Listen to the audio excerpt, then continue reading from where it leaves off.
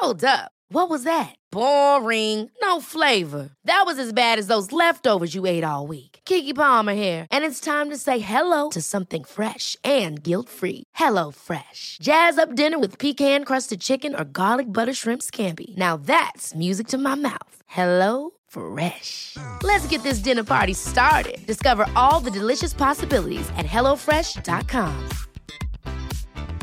Hey, I'm Ryan Reynolds. Recently, I asked Mint Mobile's legal team if big wireless companies are allowed to raise prices due to inflation. They said yes. And then when I asked if raising prices technically violates those onerous two-year contracts, they said, "What the f*** are you talking about, you insane Hollywood ass?"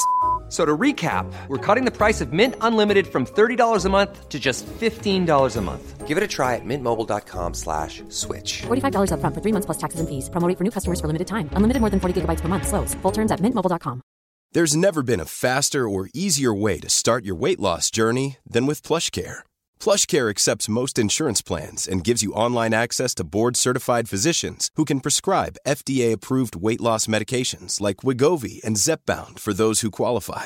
Take charge of your health and speak with a board-certified physician about a weight loss plan that's right for you. Get started today at plushcare.com/weight loss. That's plushcare.com/weight loss. plushcare.com/weight loss.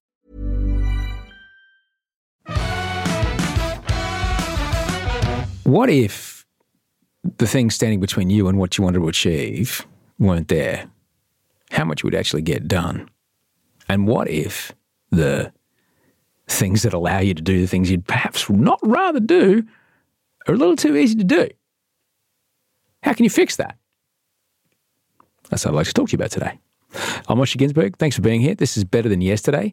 It's a tri-weekly podcast where we just try to help your day to become better than yesterday by having conversations with people from all over the world, from all walks of life, some of them experts in their field.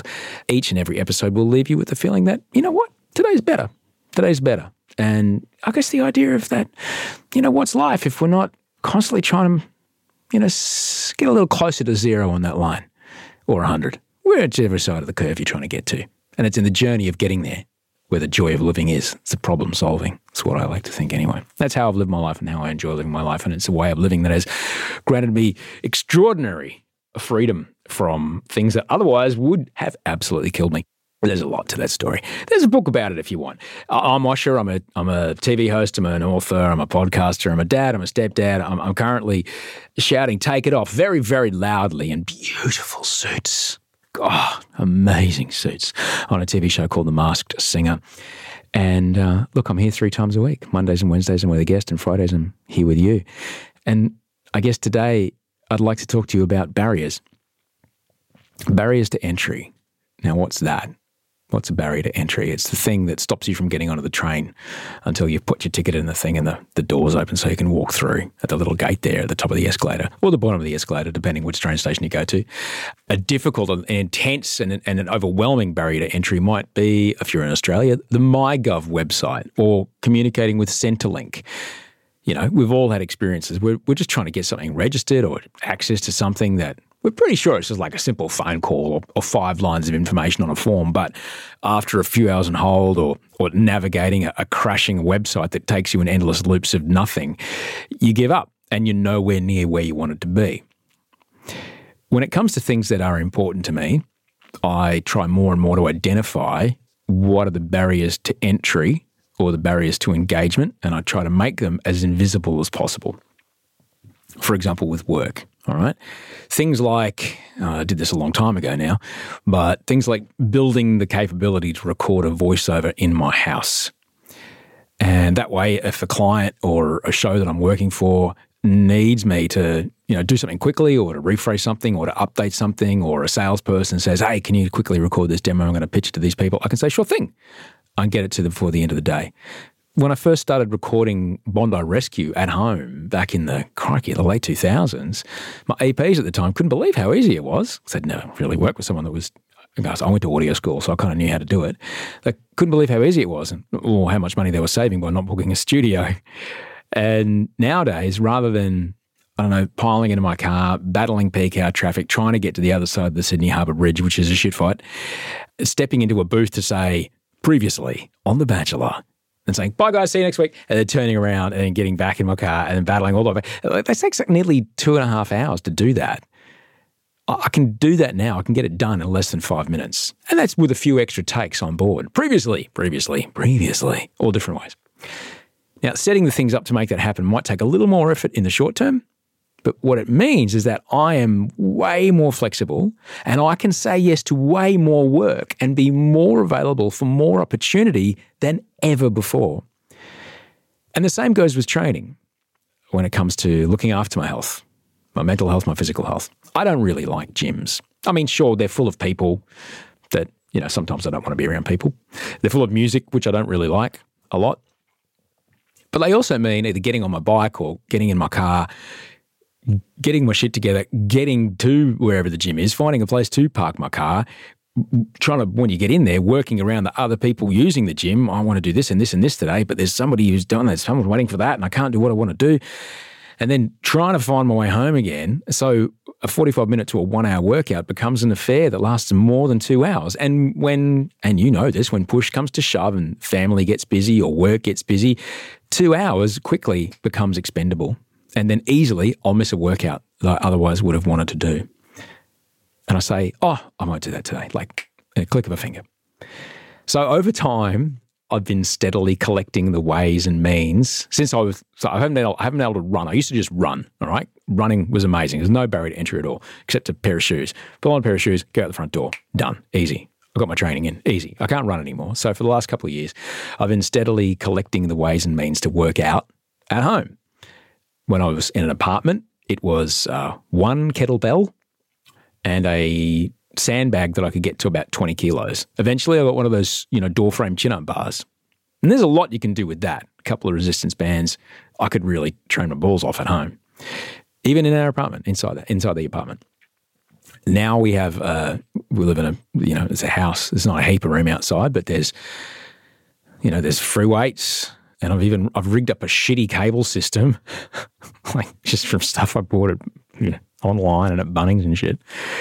So I don't have to carry the heavy weight plates around with my bung hip because that really flares up my hip. It doesn't look pretty, and I apologise to Audrey, who's, worried about all the chunks of rigging points hanging out of her back wall. But I don't care. I mean, I do care what she thinks, but I don't really.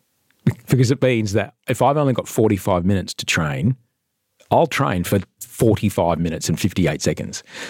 45 minutes, when I think about my old gym over in Bondi, it might have got me to the gym, it might have got me the park, and it might have got me one set of a warm-up 45 minutes after I've left the house, all right? So removing the barriers to entry to training it's helped enormously around that. And the knock-on effects are magnificent. My mental health stays in check. I'm less of a punish to be around. I think a little clearer. My body is staying stronger and getting stronger. My rehab and my prehab for my hip is going actually really well. And aside, when I think about this year in 2022, if I look at my workout logs, there was a week that I had some mega flu, which I was sure was COVID, but wasn't. And then there was a week that I actually did get COVID. And then I was like, you know what, I probably shouldn't train. Even though I'm out of ISO, I should probably not train again until give it another week. So I had the whole year, I've only missed 3 weeks of training. But aside from that, I've not missed one training day. That's 3 or 4 times a week. Now, if I had to go to a class or find a gym, forget it. There's no way that my workout diary would look like that. It would not look like 3 or 4 times a week, absolutely hitting the weights. It wouldn't happen. And that's because I have worked to reduce the barriers to entry between I want to do a workout and I'm doing a workout. But sometimes those barriers can also be quite helpful for me. I have one around alcohol. If you don't know, if this is the first time listening, I'm 12 years sober. And it helps me to put a few barriers around. I'm not going to have a drink. I've built a life in sobriety that I'm not willing to risk. However, there's sometimes, depending on how tired I am, certainly if I've been traveling, when I check into a hotel, as I'm checking in, I always ask, can you please send up somebody to take all the alcohol out of the room? Now, I'd like to think that I'd never drink it. As yet, in 12 years I never have. But not having it there frees up my subconscious to do other things than occasionally catching a glimpse of the tiny bottles of vodka and then having to run through the whole reframe of what that actually means I'm playing it all out. Well, what happens if I have a sip of that? Well, what happens next? What happens next? Oh, right. And, every time that comes into my field of vision, that can happen again. And it can be quite consuming. I mean, I'm not going to do it, but it takes RAM. It takes processing power away from what I would otherwise rather be doing. I also have some of it around food, which is kind of interesting. I'll put on we have a family grocery list in an app. It's quite useful. And I'll put a particular kind of gluten-free bread that I like. I really love it. It's delicious. It's super dense in calories. It's amazing. And I really like to eat it if I'm trying to put on muscle. I eat a little more calories when I'm trying to put on a bit of muscle. But then when I'm trying to drop a bit of fat, I'll take it off the list. And I'll even remind Audrey, and I'll say, it's not on the list, but please don't buy it in case you go, oh, you haven't put it there. I'll get it for you because I know you like it. Because I know that if it's in the house, I will eat it. I know enough about myself that if there's no barrier to entry between me and eating that bread, I'll eat it. And if I don't want to eat it, it's very hard not to. I know that about myself. Now, that might sound like I'm making something difficult, but I'm actually making something very easy. And that's the reframe that I think I'm most grateful for, because I'm making it easier for myself to follow through on a goal that I set for myself, or I'm making it easier to stick to a path that I've decided that I want to walk down. A goal to drop a bit of fat now that I've popped a bit of muscle on, because to put muscle on, you've got to be in caloric excess. And, unless you want to be super mega stringent with your food, and I'm not going to be weighing olive oil again in a hurry, you occasionally put on a bit of fat if you're having some more calories in your life. And it's not a lot of fat, don't worry. Because I'm out of the Masked Singer suit, you see, so I'm eating again. It was great. So I did about, 2-3 weeks of eating again, and now I'm like, okay, now I'm cycling back out of that. So a goal to drop a bit of fat, now that I've put a bit of muscle back on, that's it. It's just a week. I'll just do a week like this, or maybe 2. It's not a sacrifice at all. But it's, in my head, it's a positive thing. It's not a restriction. I'm not denying myself anything. I'm giving myself a gift by doing so. So I guess the question is, what is it in your life that you might be trying to complete? Something you'd like more of? A change that you would, like to make in your life? Something that you would like to take a step toward every day that has a barrier around it that makes it a little difficult? Or what perhaps might need a barrier around it so you can stick to what you plan to do? Because for me, it's all about knowing how powerful my fuck it brain is. And if you scroll back through the episodes, you'll find there's a whole series on the fuck it's and what to do about them. Because I know if my fuck it brain takes over, that's it. Fuck it. And that's it. My decision, whatever I chose to do out of that moment, is gone, and I'm doing the thing. Because if I don't let my fuck it brain even have a chance to take over, like, for example, if I don't feel like training, or when I want another slice of peanut butter and banana on toast and delicious, and that's where the magic is. Not even giving me the option means that I'll follow through on what I wanted to do. And in turn, I then feel way better about myself on this very day than I would if I'd eaten half a loaf of gluten-free bread or missed a weights day. So I guess, have a think maybe. What do you think you can do? What barriers can you remove? Not everyone can bolt a chin-up bar onto the side of their house like we have, but can you switch gyms to somewhere that's on the way to work? Somewhere that's walking distance from work? There's plenty of examples of this, like, getting off the train or the bus to stop early, as long as it's safe, and walking the rest of the way. Something that makes the action step that you need to take between here and where you want to get to as easy as possible. Or alternatively, can you take a few things off the grocery list to make it as easy as possible to adhere to whatever it is you want to do around your eating? That's just 2 examples. Maybe it's connecting with your family. Maybe it's something at work. I'd love to know. I'd love to know what you do with this. Email me. You send me an email, send.email@gmail.com. You also drop me a DM on Instagram. Thanks heaps for listening. I really appreciate that you're here. And thanks for all the support around Masked Singer. It's extraordinarily large amounts of fun, huge amounts of fun. Monday's episode is super cool. Yvonne Weldon is my guest. Now, Yvonne she is a part of a family that is legendary in the fight for the human rights of First Nations Aboriginal Australians. And she's the current deputy chairperson of the Metropolitan Local Aboriginal Land Council.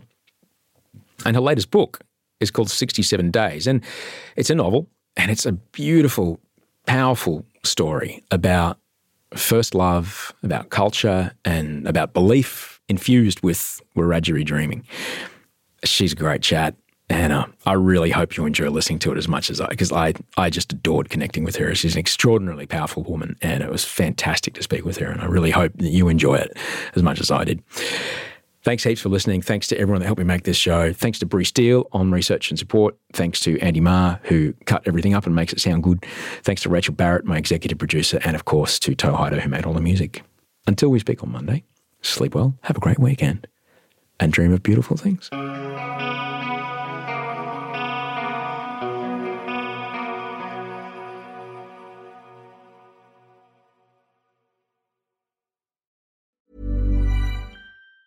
Even on a budget, quality is non-negotiable. That's why Quince is the place to score high-end essentials at 50 to 80% less than similar brands. Get your hands on buttery soft cashmere sweaters from just $60, Italian leather jackets, and so much more.